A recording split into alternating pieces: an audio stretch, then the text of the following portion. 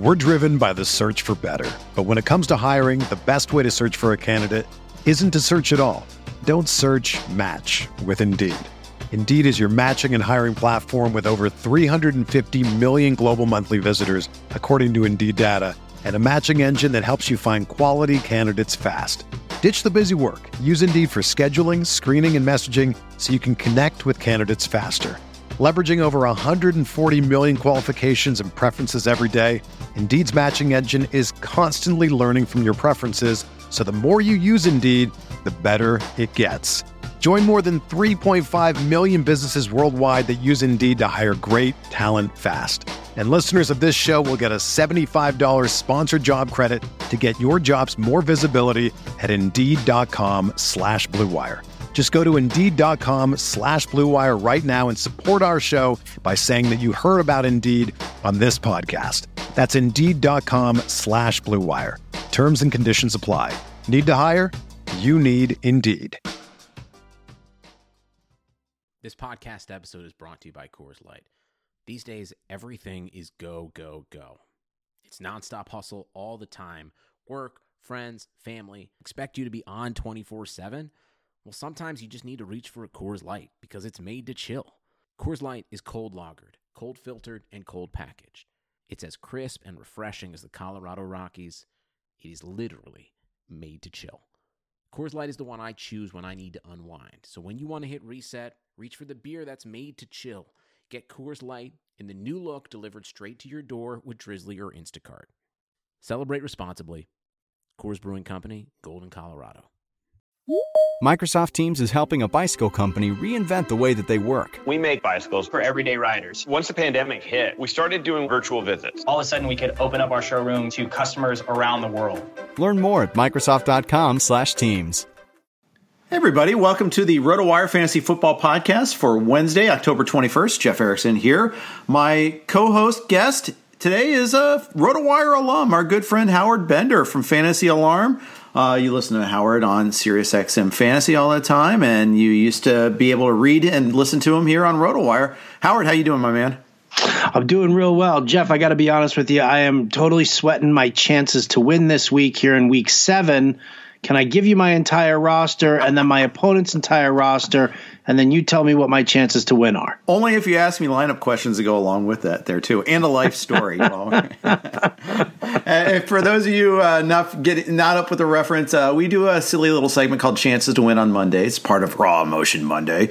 And, it's just a chance to get interaction. It just started off as a lark, and it's grown where people call in, they say what who they have left, who their opponent has left, what the difference in the score is. Don't tell us the score. Don't make Chris Liss do math. Just tell us the difference.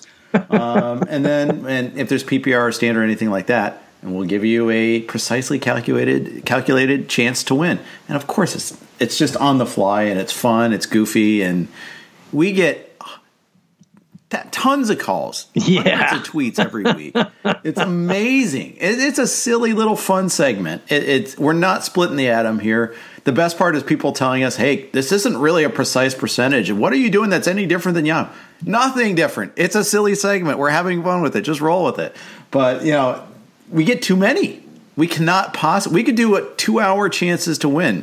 We really could fill it up. It's without a doubt. But we always conclude the segment with, okay, if you don't get your question answered here, fret not. We'll send you to X. And Howard's got a reputation for answering all of his Twitter questions from people asking fantasy questions. And so we're like, well, let's send them to Howard this time. And that was funny. I've sent it to, we've sent it to POTUS.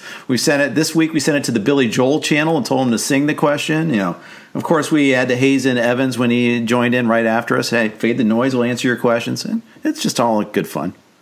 Yeah, you sold me out, Jeff. You guys sold me out. And I mean, literally, I'm still getting them right now. Like, it's like, what are my chances? Because you actually answered all of them. Everyone else just blows it off. But see, the funny thing is that nobody understands what I'm saying with it. They're like, I'm down 6 points and I've got Julio Jones and he's got Kenny Golladay. What are my chances to win? And I'm like, well, if Julio Jones outscores Kenny Golladay by 6 points, your chances are pretty good, right? I'm like just basically giving them the exact response that they just asked me. I'm not even giving them an answer, and they still keep coming. So payback for you and Liz coming at some point. I did the pie thing last year, and I got double pied, by the way. So I feel like I was just paying back what's paying forward. I don't know, something like that. But have you guys? I don't think you've done the pie bet this year. I don't recall seeing it on Twitter, at least. No, you always gotta look for what the next gag is, okay. And it's just one of those situations where. This year with everything being so crazy and COVID and all sports back at once, it was really tough to kind of get those creative juices flowing for football because we were already trying to recover NBA and MLB. And so it just kind of fell to the wayside a little bit. We keep throwing out a couple of random bets. The new one right now, which I actually just lost to Jen Piacenti, and her podcast co-host Jerry Ferrara, is a bobblehead bet, and they beat me in a DFS contest last week. So now they get to pick the body, but it has to be my head on the bobblehead that they get to have as like a mantle, like a trophy mantle piece. Okay. Interesting. That could go a lot of different ways. It's a little pricier, but yeah, when you start seeing a bobblehead of me with Wonder Woman's body, that's what's going on. You'll never be able to unsee it.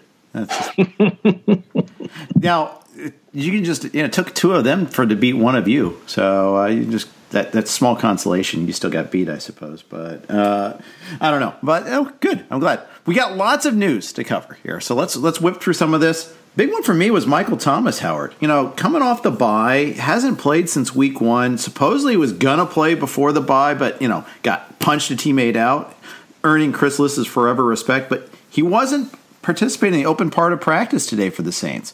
High ankle sprains can be a pain. There can be relapses. Are we worried about this? On a Wednesday, no. It doesn't really bother me that much. You get a guy like Michael Thomas, and, we saw this with Megatron for years. It was like if Megatron, or even now Julio Jones, as long as they show up for a full practice on like a Thursday or a Friday, then you feel pretty comfortable with it. Wednesday tends to be that day that a lot of veterans take off from practice. So, no, I'm not really that concerned about it with Thomas. I mean, I'd be more concerned with just the state of the Saints, really, than whether or not Thomas is going to be able to deliver for you. Yeah, they haven't been the juggernaut that they were expected to be. And got beat pretty bad by the Packers. I thought, actually didn't get beat bad, but they didn't stop the Packers. The defense wasn't what we expected, and that was the thing that kind of caught my eye. And they just have, even like the Chargers game, they had to come back from a big deficit, aided by Anthony Lynn's decision making at the end, and they got there, but it could be a lot better. Yeah, their pass rush seems to be a little bit on the weaker side. I don't think Marshawn Lattimore is fully healthy. And then if you look at their corners on the other side, I mean, Patrick Robinson, he has his moments, but I mean, I'd say he's probably average at best. And PJ Williams, that's a guy who I like to target against in DFS every week. I mean, that dude is just god awful. So. Yeah, I mean, it's not the Saints defense that we saw last year or the year before, and I mean, that's, it's burning a lot of people. It is. We'll stay tuned for more on Thomas. I anticipated him coming back full bore this week. I had him at number 3 in my rankings among wide receivers. You guys can check that out as always. We all have our rankings articles, but mine's the Value Meter. You can check that out. I love the Value Meter. I love it and hate it all at the same time. I'm sure. It's my 17-week ball and chain, but I do love it. I love that I've been doing it for a long time, and sometimes there's some good back and forth. Sometimes people will ask question that's answered right there in the rankings, but without arguing about it. If you want to argue about it, fine. Especially if you got a reason behind it and all that. That's great. Don't tell me like Howard's got him ranked 7, you've got him 3. Why the difference? I don't know. Well, I'll tell people this flat out. You can ask me about my rankings all you want, but if I'm stuck on a play, I'm going to go check out the Value Meter. I'm going to see where Jeff's got him ranked, and that's a trusted source for me. Well, thank you. Appreciate you. Yeah, so another guy, Julio Jones, you mentioned him earlier. He had coming off a huge game against the Vikings. That was the thing. Kind of got burned because he had the setback in the Green Bay, the Monday night game. So I took this hamstring thing a little bit more seriously. I was a little bit more circumspect. He had like one practice on Friday, but he went off. Now I'm kind of like, all right, he's fine again. But he didn't practice again today. Another Wednesday injury, Wednesday practice issue, I guess, as you were saying. Will probably do the same regimen as last week or something close thereof. Yeah, probably. I mean, it's kind of what we're looking at. It's another nice, super soft matchup here going up against Detroit.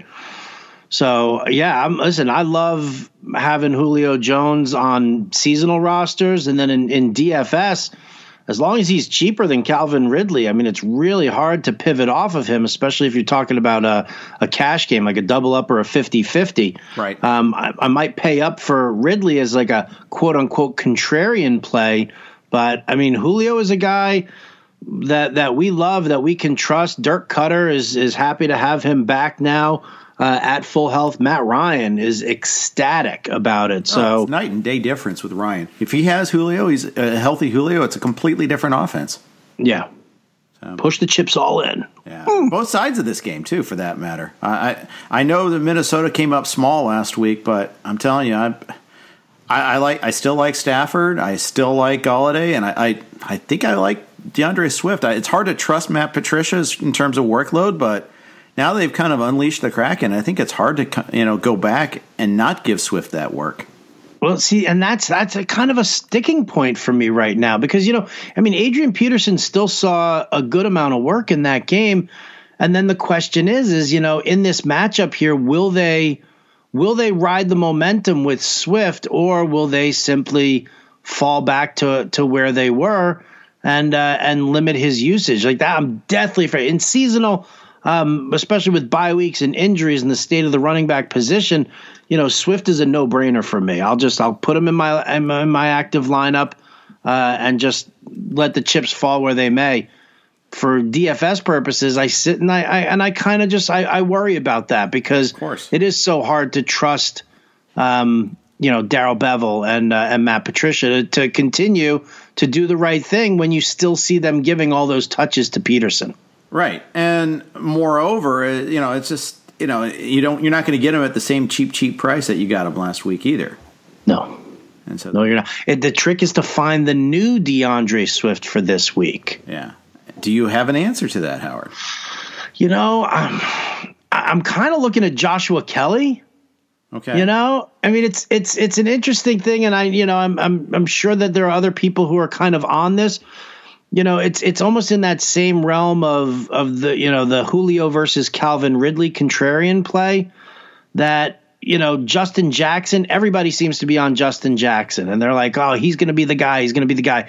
But if you're Anthony Lynn and you've already got Justin Herbert there under center, don't you want to come off the bye week and really see what this kid has? Like, don't you really want to, give him that confidence booster? I mean, nothing's a better slump buster than playing the Jags if you're a running back, right? So if you want to, reinstill confidence in this kid with the fumbles and stuff like that, don't you give him a bigger share of the pie than you do to Justin Jackson and kind of get him jump started for the rest of the way? Because a report came out today saying that Austin Eckler is much later than sooner for his return. So why wouldn't you give Josh Kelly that, that kind of extra look and maybe hope that he works himself out of it? It's a good question.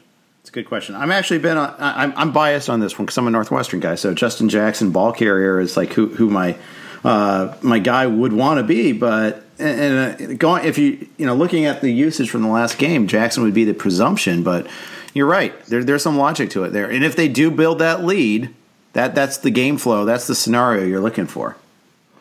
Yeah, 100%. So Kelly's probably going to be a nice little GPP play for me this week, kind of like Swift was last week. So that's where I'm riding it right now. But, I might throw Justin Jackson because of his price tag also, into a cash lineup or two. Sure. And that's the thing is they are both cheap. Jackson is actually cheaper at $4,900. Kelly's on DraftKings at least. And then Kelly is $5,100. Swift is $5,400. None of those guys are all that expensive, but options to turn to there. And you mentioned the Eckler news. I'm glad you brought that up because he is the quote later rather than sooner is not what you want to hear. But that's the thing. Sometimes you saw him go down. I mean, it was immediate. It was visceral. You could tell that this was not just a run-of-the-mill hamstring injury. This was a tear. This was, I mean, not all strains are tears. I get it. But this was more than just a little tweak. This was pretty bad. And it was also hyperextended his knee in this. We're looking probably maybe week 10 for all I know. It could be later. Who knows? He's technically eligible to return in week 8, but it doesn't look like it's anywhere close to that. No, it doesn't. And you have to stay protected from that. I mean, listen, we're seeing here, Christian McCaffrey could be a few more weeks off. These high ankle sprains and soft tissue injuries, especially if it's a severe one like Eckler, you really have to be careful of that. You saw Raheem Mostert come back a little bit early and already he's down again. And now you have to worry about that situation. So when you're dealing with these guys and these injuries, I think that the teams are just better off, erring on the side of caution. I mean, there's no reason to rush McCaffrey back. This isn't a team that you expected to go very far or into the playoffs or anything like that. And Mike Davis is killing it right now. So you do have to watch some of these injured guys coming back and really whether or not they're going to make the move because a lot of people keep trading for these guys. And I'm like, I don't really know if I would that right now. Yeah. The more I do this, the more I tend to subscribe to the Scott Pianowski play. Bet the over on the injuries. Take the pessimistic route. You'll miss out on a guy returning early every once in a while, but for the most part, you're going to be happier about it. Mm-hmm. Avoid that trouble. Because you're going to get other injuries, by the way. Why introduce more? Support for this podcast comes from Wild Turkey Kentucky Straight Bourbon Whiskey. Let's tune in to their one-on-one with Jamal, a real bartender from Old Fourth Ward in Atlanta. I really get into the backstory of whatever I'm pouring, out of respect. There are literally years of experience behind these bottles. Wild Turkey, same recipe since 1942. If you want a true classic, this is what you want to order. Wild Turkey. Wild Turkey Distilling Company, Lawrenceburg, Kentucky. Copyright 2020, Campari American, New York, New York. Never compromise, drink responsibly. Speaking of... Pia now. Yes. Speaking of which, Deontay Johnson returned to had full practice today after missing last week's game with a back injury. But his teammate, Juju Smith-Schuster, did not practice. It's listed as a knee, but it's usually also couched as a Veterans Day off. But I got to ask you, Howard, if you need a Veterans Day off every Wednesday, it seems like there's a little more smoke with that fire. I don't know what's going on with Juju. I mean, if it's the knee and if it's really been hampering him, a lot of the way, well, I mean, I wish we had known more about it, right? I get it. Time of COVID and beat writers aren't as involved with the teams as they used to be, but for crying out loud, do your job, guys. Give me some sort of information, some sort of insight into what's going on. So if Juju's being hampered by a knee issue, I want to know. I need to know what's going on here because, yeah, I think that it's crazy. We talk about a lot of these veterans who, are hitting the age of over 30, like Marvin Jones and T.Y. Hilton and Julian Edelman, and these guys are all falling off a cliff. Yep. Juju's 23 years old. You got to give me more explanation as to why he's not even seeing targets right now. To me, it feels a lot like the OBJ situation last year, where, he would get those Wednesday days off. He'd be listed as questionable, but he's going to play. This started in the preseason, the last week of the preseason with that sports hernia, and they either misdiagnosed it or he was just strong. He said, I'm going to play through it and all that, and he was clearly compromised, and I feel like this is almost a similar situation. That bums me out. It bums me out for all those people I've told, just hang on to Juju. I wouldn't give up on him just yet. Well, now I'm ready to eat some crow. Yeah, well, I mean, you only go with the information you have, right? I have him at 37 among wide receivers this week. Hanging out with Jarvis Landry, Michael Gallup, and Greg Ward. Ugh, oh, gross. Yeah, Oh, Jeff. It is gross. Behind Christian Kirk and Tim Patrick. Still gross. Where is Travis Fulgham in all of that? 34. Oh! Fulgham got his late against the Ravens. There was a lot of catch up in that one there. He struggled early on. Well, they struggled early on. The whole team did. I wonder, does James Bradbury focus on Fulgham? Or who does he, or is it Greg Ward? Or is it Deshaun Jackson coming back? Who does Bradbury cover? Because I'll go after the other guys. Yeah, I agree with you. I think that, I mean, he's got to go after Fulgham, right? I mean, he has to. I mean, if that's the guy who Carson Wentz seems most comfortable with at the time, I mean, I kind of feel like that's necessary. I mean, D-Jax, he's a one-dimensional player. So, if the other corner just doesn't give him, doesn't get burnt by him, and you don't, worry about, press man coverage against him, and you float a safety over there, then you can put Bradbury on Fulgham and just take that out of the equation. Maybe it turns to Greg Ward on some shorter passing, across the middle. But I mean, I kind of feel like that's the direction they need to take. But I mean, again, it's the Giants, and that's hot trash too. Yeah, and it's weird. It's weird. They don't even have Zach Ertz to shadow. I mean, you can't even throw that in there. Oh God, what a bum he's been. How about that? There's like a little conspiracy theory going on there that Ertz has basically taken himself out of the equation by complaining about his contract.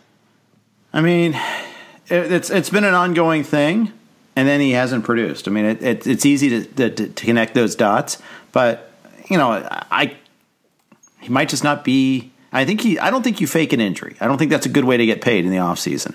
But it's pretty clear that this is kind of done as far as him getting a big contract from the Eagles. But then I think that was always the case. I don't think that and absent him just going crazy this year, I don't think that there is going to be this push to sign him. Goddard's there for a reason. Yeah. Absolutely. Somebody was asking me, who's the tight end you want rest of the season, Ertz or Goddard? And I'm like, you gotta have to lean Goddard here, don't you? Yeah, you do. You definitely do. Got more COVID news here, Howard. I know you love this just as much as I do, but the Raiders, Trent Brown is going on the COVID list. They sent the entire five starting offensive linemen home today to do some contact tracing, because they've all obviously been around Brown. It's the starting offensive line. But this is kind of a big deal. And safety Jonathan Abram also sent home. So, I was already bearish on Josh Jacobs for this week because of the matchup against the Bucs.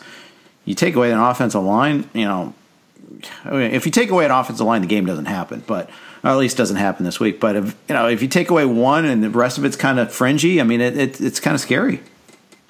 It's really scary. And, I mean, I've had to keep updated on that. Just got so tired of answering all these, what if questions with COVID that I started a COVID update blog over on Fantasy Alarm. Oh, yay. That's exactly what you're hoping to do. Right? Yeah, I love it. I mean, I'm basically just, keeping tabs on the whole thing because, for a number of reasons. I mean, obviously, if the game doesn't play, that's huge impact in the fantasy community. It's huge impact in the betting community also. I play in the Westgate Super Contest every year, and I have to keep tabs on the COVID situation because it's like, all right, well, is this game going to be taken off the board? Do I not even get to look at it? Or if the game is going to be played, what's the status of this team? It was like everybody looked at the Patriots last week and they were terrible against Denver. And everybody's like, well, 2 weeks, 2 practices, all the COVID stuff, blah, blah, blah. I'm like, yeah, I get that. And that definitely makes sense. But then how do you explain the Titans with, all of their COVID issues? And, it was more marquee players for them. And it's just, I hate keeping up with this. But I'll tell you, I mean, if this game plays and these, in the Raiders offensive line, let's say they lose more than Brown, they lose, another guy or two. if that game still plays, well, then, I mean, all the more reason to go against the Raiders. Right. I mean, we saw what happened with the Cowboys. You take away their starting stalwarts on the offensive line. Oh, but that makes me feel good because it's the Cowboys. Well, yeah, I get you on that. I get you on that. I definitely appreciate that. But yeah, what a mess. What a mess. And, the Raiders have already had their bye week too. So this game, for whatever reason, if this game does not happen, not for whatever reason, if for this reason it doesn't happen this week, we're definitely adding a week 18. Yeah. There's no way around it. I don't think, at least. And if you do that, guess what? That's one less fantasy game because that's never going to happen. It doesn't exist in our world. It just only exists in the NFL. Very problematic. Very problematic indeed. And I mean, listen, we know that the NFL has that contingency. They're trying to balance it as much as possible that they don't have to go to the week 18 or even the week 19 plan too. I've heard is being worked on as well. So this would be a huge bummer if the Raiders end up having to miss this one. But again, like the NFL pushing so hard for them to stay on track, right. It wouldn't surprise me if they said, well, that's what you got a practice squad for. Better get those backup linemen out there. Yeah, as long as it's not Tennessee level, and I think they're going to go. I just fear it becoming college, though, where you're getting 20 guys on a team all of a sudden, and you're seeing cancellations left and right. It's just cost of doing business in college football right now. Yeah, absolutely. And you have to look at the location. You have to look at Vegas is, we saw, everything that was going on in Nashville.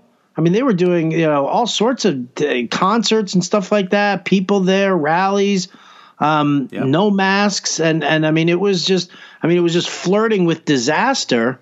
So that you kind of expected that kind of an outbreak. I haven't been to Vegas since COVID, but I can only imagine that once they opened up the floodgates, that anybody and everybody is flocking back to Vegas and not really caring about their personal safety. I think that and I think they closed some of those gates back up, but we'll see. And the thing is, you flock to Vegas, and then you go forth and disperse. And that's the worst part about it too. I mean, you take it back home to your neighborhood after you get it there in Vegas. That's the best part. All right, happy talk. No matter what happens in Vegas, it doesn't stay in Vegas anymore.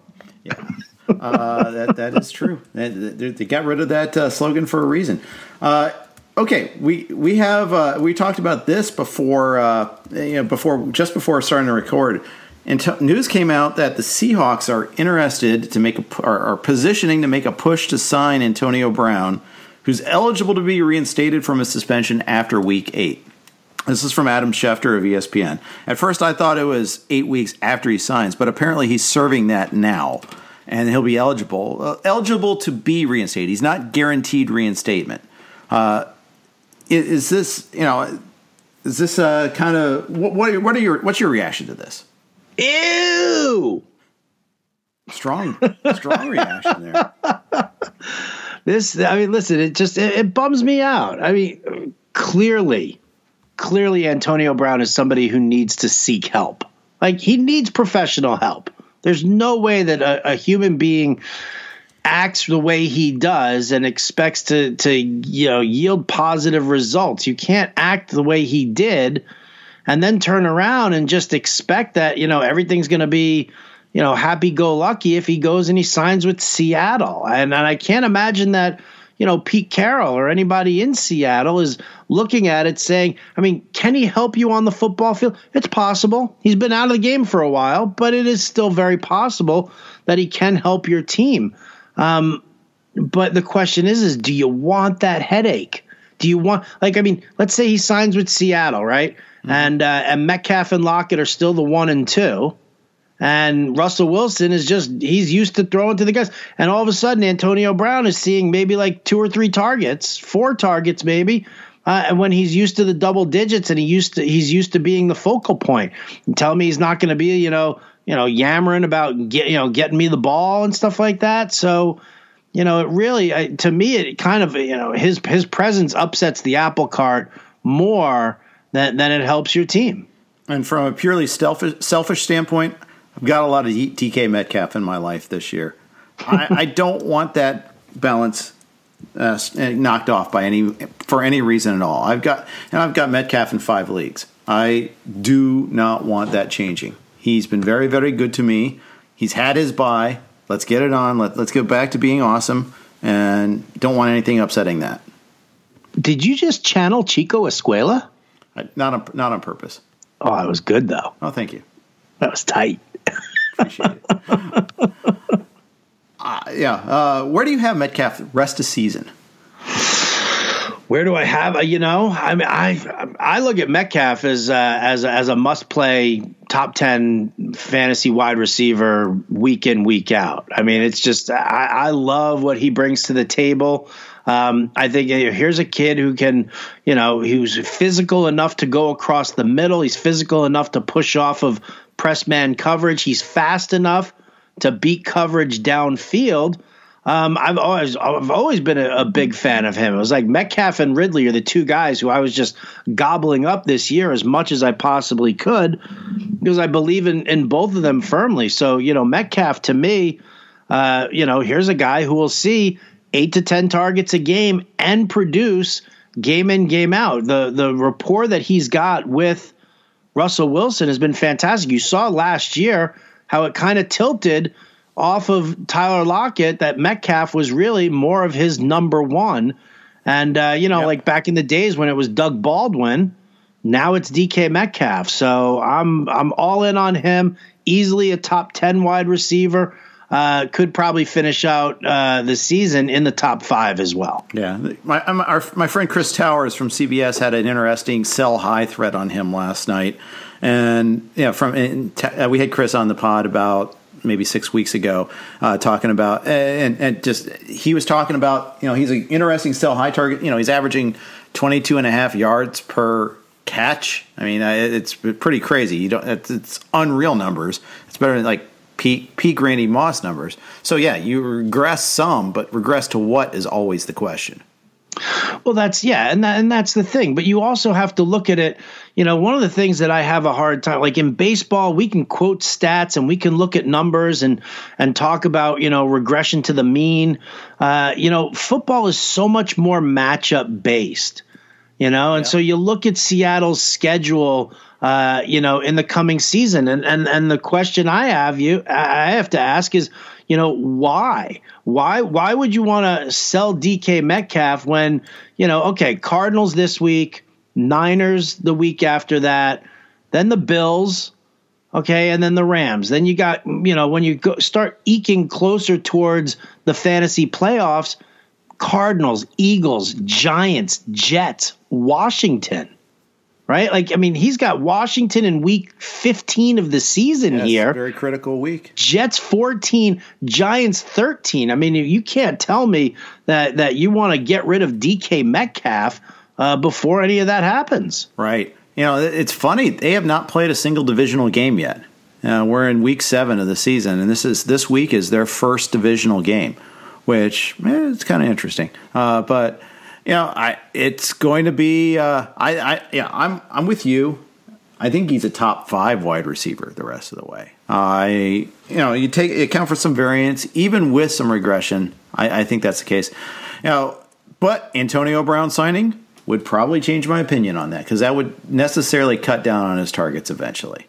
I would be so upset with Seattle. I really would. What a lame duck move. It really is. I just, that bums me out, Jeff. Have a take, Howard. Stop equivocating. Well, I like to just, kind of ride the fence and see which way the chips fall before I make a decision. But could work. Couldn't work. Could not work. Possible.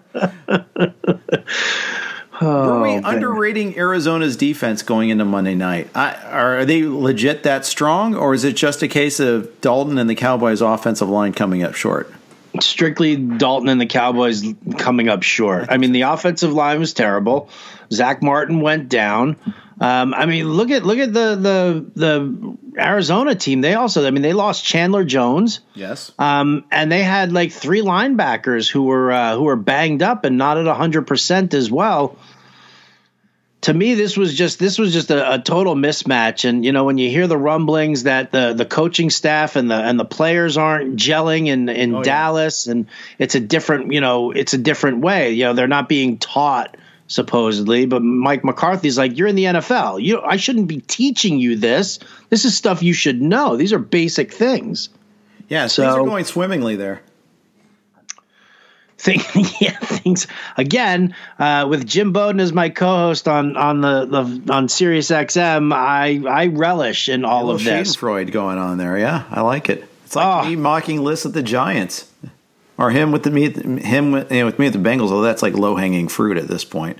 You know, you and I, we really do root for sad sack franchises with the Jets and the Bengals. I mean, it's tough. It's tough, and you know it going in. It's going to be tough. You're looking for that reason for hope.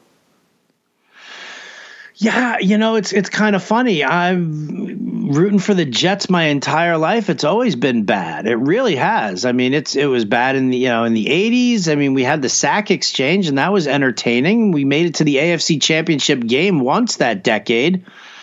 But, you know, I mean, to me, at least, you know, with the Bengals, you had the Boomer Esiason years, you had the Super Bowl years. I mean, it was like, you know, all of a sudden, you know, there was a little bit of life to you guys. You guys have Joe Burrow. You guys are building something right now. So, yeah, that was a pretty big gap, by the way, from Boomer Esiason to Joe Burrow. But well, I mean, you know, as big as the gap is between hopefully Trevor Lawrence and Joe Namath.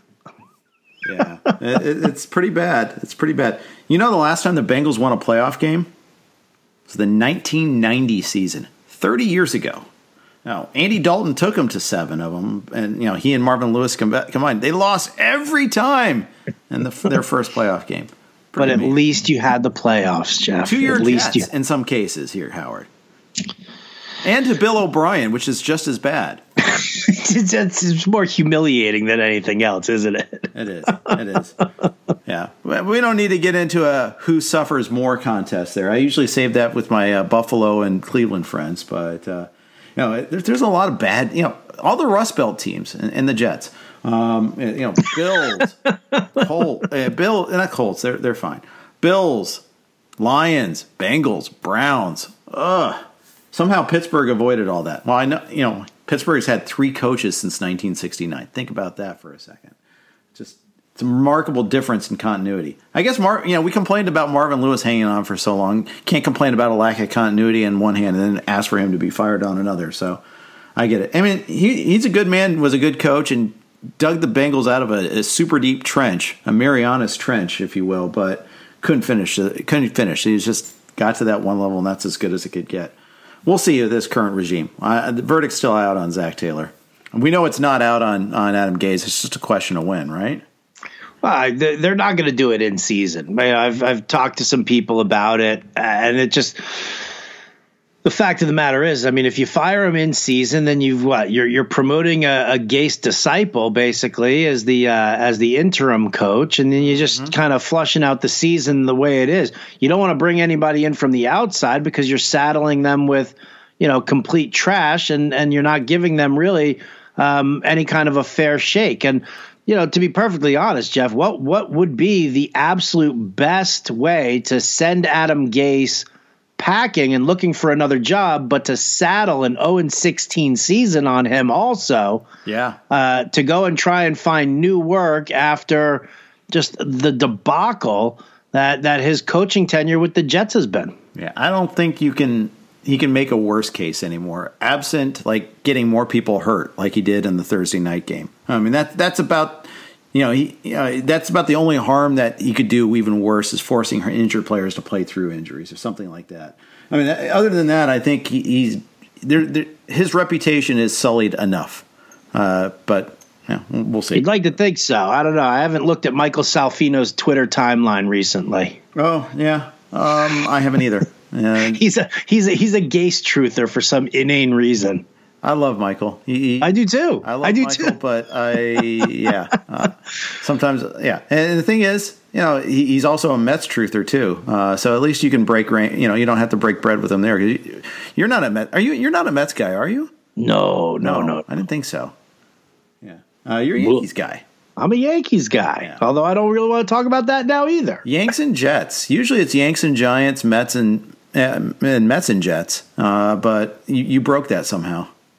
Fortunately, it's probably the only good thing my dad's ever done for me was, because he grew up in Queens. He was a Jets fan instead of a Giants fan. And, when I was born, he was still, he was rooting for the Yankees because he was going up against his dad. He took the opposite turn. Dad was a big Brooklyn Dodgers fan. And so that's the Mets weren't even around when he was like establishing his allegiance. So he went against his dad, sided with the Yankees against the Dodgers, and then obviously had the Jets to play around with. So that's how it happened. Oh, good to know. All right. And now you know the whole story. And riveting. I grew up in Ohio, got me hooked on the Bengals and Reds, and he doesn't even follow the Bengals anymore. But yet somehow I carry on this legacy cost somehow. How does that make sense? But here we are. All right, a couple other things I want to talk about, like looking forward here. A couple other guys wanted to ask your opinion about how worried are you about Zeke Elliott going forward? Is he still a top 3 running back? Or is this and I don't forget the fumbles for a second, but the offensive line woes are sufficient enough for me to worry that he may not get those huge truck-like holes to run through that he got earlier on in his career. I'm worried about him. I'm very worried about him. It's a huge, huge problem, and we saw this last year. Even in with a little bit more of a minor situation when Tyron Smith went down. And all of a sudden, they weren't getting that push off the offensive line. So, yeah, I'm definitely worried about Zeke. I mean, he's still an incredibly talented guy. The fumbles, I'm not worried about. That's, something that's, easily rectifiable for him. He just needs to get out of his head. But, yeah, I just don't see that I don't see this line opening up those running lanes for him. I mean, you're going to have to do a lot of outside zone running. And teams who have fast linebackers and edge rushers are going to be able to counter that relatively easily. So, Zeke is a guy. If you're in a redraft league, I'd be more than happy to try and trade off. Zeke Elliott or Aaron Jones the rest of the way? Aaron Jones. Zeke Elliott or Chris Carson the rest of the way? Ooh, I think I'd probably stick with Chris Carson. Interesting. And, Carson's catching a lot more passes this year. Yeah. That's that we like about that. 21 for 140 and 3 touchdowns. And, real routes at times, too, not just these little dump-off things. James Conner or Zeke Elliott the rest of the way? Oof. I think I'd probably lean on Conner, too. Yeah, so he's significantly down for you. Interesting. It's funny because I talk with Liz, and he's not quite as down yet, but we'll see. I mean, the thing is, losing Kevin Martin on Monday night changed that entire game, especially to happen in that game. Probably made it worse, but I don't know. Something to chew on there a little bit there. But I hate to keep on harping on Dallas, but it's just when one of your mainstay stacks or mainstay offenses, season long, if you build it that way, it's really frustrating to kind of deal with it that way. Look at wide receivers. This is a great wide receiver week. There's a lot, after there's some weeks, you're like, I love him, but he's got a really bad matchup. I don't feel that way about too many of these matchups. Julio gets Detroit. Doesn't scare me. DK Metcalf gets Arizona. There's a lot of these where I'm just pretty excited about. But Amari Cooper is a guy that seems to be, forget Amari Cooper because we've talked enough Dallas. I don't want to make this a Dallas podcast. Let's go instead. Let's talk a little bit about the Tampa Bay Buccaneers. Talk about Mike Evans, who got 2 targets against the Packers last week. Now that Chris Godwin's back, are you way down on Evans? Do we think he's less than 100%? Where do you have Mike Evans the rest of the season? Yeah, I mean, that's definitely a tough situation. Coming into the season, we kind of expected Godwin to fill that Julian Edelman type role, but I mean, that's not really that's not the type of football that Bruce Arians likes to play. Now, I'm sure he's obviously tempered a lot of things to tilt towards Tom Brady, but listen, I think that Brady to Evans, we saw worked well in the beginning, and Brady is getting more used to, looking downfield. When he was with the Patriots, everything was, short, high percentage passes, let them get yards after the catch, march down the field methodically. That's not Arians' style here. And he's, mixing and matching, what Brady's been used to plus what he wants to do. So I think you're still going to see a number of shots downfield to Mike Evans. I think once his ankle is healthy and Godwin's there and these guys are practicing in full, I think that, it's going to be perfectly fine. I'm not down on Evans at all. Okay. Listen, do guys have a bad week? Sure. But am I going to hold it against them? No. My concern is he used to be Mr. Air Yards, and he's not this year. Even, earlier in the year, he got hurt early on, and he's been playing through stuff all season long. So I think that's part of it. But I think also part of it is Brady doesn't like to throw downfield as much. I think he can. I think the arm strength is still there. But I'm not convinced that that's what he likes to do by design as often.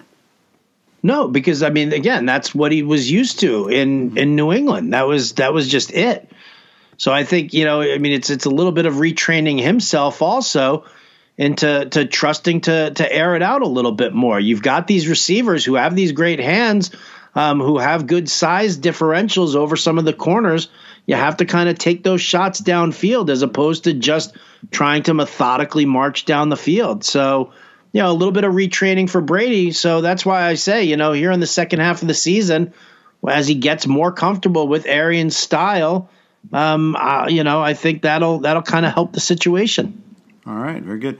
One last question. We're going to go running backs again. We're going to go with the San Francisco 49ers. Raheem Mostert is out, probably going to go on IR. He hasn't gone on there yet. He does have a high ankle sprain, though. Most likely will be placed on IR. Who is the San Francisco running back to have?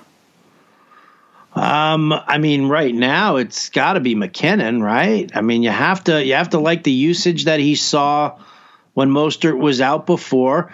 Tevin Coleman's still not ready to come back. Jeff Wilson is, the funny thing is you look at Wilson. He had that great first game, but, McKinnon had a great game that time too. And the game flow really just said Wilson is fine. The game after that, McKinnon had all the carries and all the touches, and we didn't see Wilson at all. So, I think as long as Jerick McKinnon is healthy and Kyle Shanahan is comfortable with him, I think that's what we're going to see the majority of. So, even when Tevin Coleman comes back, McKinnon's just a better pass catcher. He's got better speed. And I think that's just something that Kyle Shanahan likes. He likes the pre-snap movement. He likes the getting the running backs involved into the passing game. I think that's what's going to be. So for these next 3 weeks, while Mostert is out on IR, I'll load up on McKinnon, and maybe depending on what the matchup is, if they've got like a super soft matchup 1 week, maybe I'll look to Jeff Wilson in a DFS contest, but going to stay on the McKinnon train. All right, very good.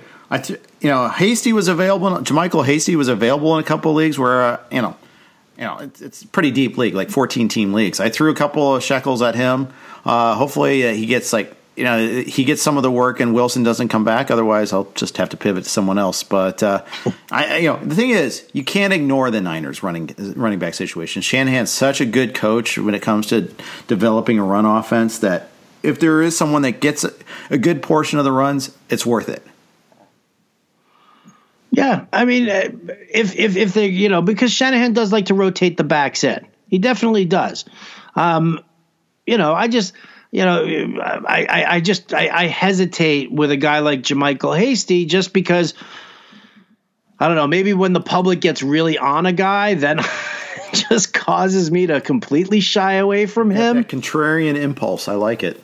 I feel like that's just, the way it's really kind of been in a lot of situations. There's remember in week 1, Miles Sanders was out for the Eagles and everybody was like, Boston Scott. And he was so chalky in seasonal and DFS. And what did he do? Nothing. Absolutely nothing. So, there's a reason that JaMycal Hasty didn't make the original team. Right. And now he's up with the team. Why? And it's strictly because of injuries. Does that make him, does that still make him a good play? And I hesitate on that.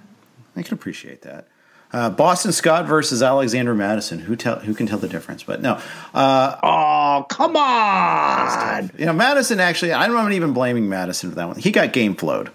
Totally. That was Cousins threw 3 picks in the first quarter? Oh, it was vintage bad Cousins. It was a lot like the game where Minnesota killed people in Survivor hosting Buffalo 2 years ago. Remember Buffalo was 0-3 and some people were thinking they were special bad.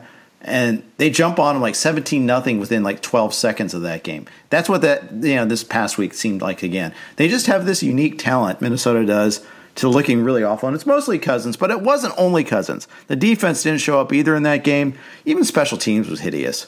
Yeah. Well, they don't really have a defense. That defense is trash. They tried to revamp things on the fly, and it hasn't taken so far. Howard, what do you got going on at Fantasy Alarm? What should people look for over there? Let's see. We've just a ton of stuff going on over at Fantasy Alarm. We do these daily live stream shows now every day at 3 p.m. Eastern. We've been doing them for a little while. We're starting to pretty things up a little bit and really structure it a lot more. So you get specific times for Monday and Thursday night football previews. You get waiver wire on one day. You get DFS preview another day. Right. And so those are going on a regular basis. Obviously, the show at Fantasy, on Sirius XM, Jim Bowden and I, constantly 6 to 8 p.m. Eastern. And then Adam Ronis and I, we do a podcast together, the Ante Up podcast. And that's a Monday through Friday one. So you can get that one on Spotify and iTunes. Fantastic. Howard, it's always a pleasure talking with you. Thanks for joining us today. Jeff, thanks so much for having me, man. I love coming back to my RotoWire roots. Yes, sir. Yes, sir. Anytime, my friend. Follow Howard on Twitter at RotoBuzzGuy and listen to him on SiriusXM Fantasy. All the good stuff there. Thanks again for listening to the RotoWire Fantasy Football Podcast. Coming up tomorrow, we got John and Mario. Stay tuned. Thanks for listening to RotoWire. It's happening daily. We're being conned by the institutions we used to trust. The mainstream media is distracting us with meaningless headlines instead of focusing on the harsh realities facing American families. Time is short before something big happens, and that's why so many folks are preparing. They're becoming self-reliant by investing in emergency food storage from My Patriot Supply. Go to MyPatriotSupply.com and secure 4-week emergency food kits for each member of your family. Each kit contains tasty breakfasts, lunches, and dinners, averaging over 2,000 calories per day. Save $50 on each 4-week food kit you purchase. Plus, get free shipping on Ready Hour 4-week emergency food kits. You're not ready if it's not Ready Hour Foods. At My Patriot Supply, you can also get solar power generators, water filtration units, heirloom seeds, and survival gear. Order by 3 p.m. and your unmarked boxes ship the same day. Shop MyPatriotSupply.com today. MyPatriotSupply.com.